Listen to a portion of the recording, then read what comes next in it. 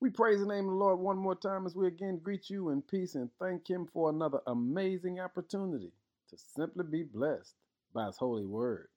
Our word for the day is on that day. Have you ever thought about what that day would be like?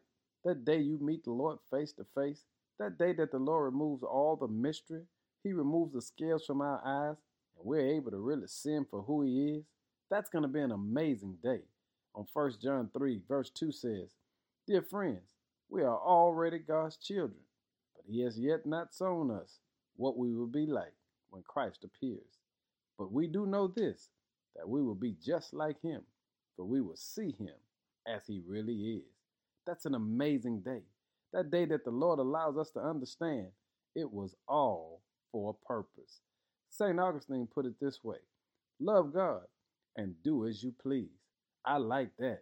But here's how I would put it: embrace the love that God has for you deeply and completely. Then do as you please.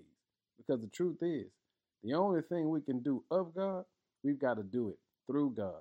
We have to allow the power of God to resonate in our lives because it's through His power and His might that we can accomplish any good thing. I'll say this to you: I can't wait for that day. But until then, we've got to serve Him like never before.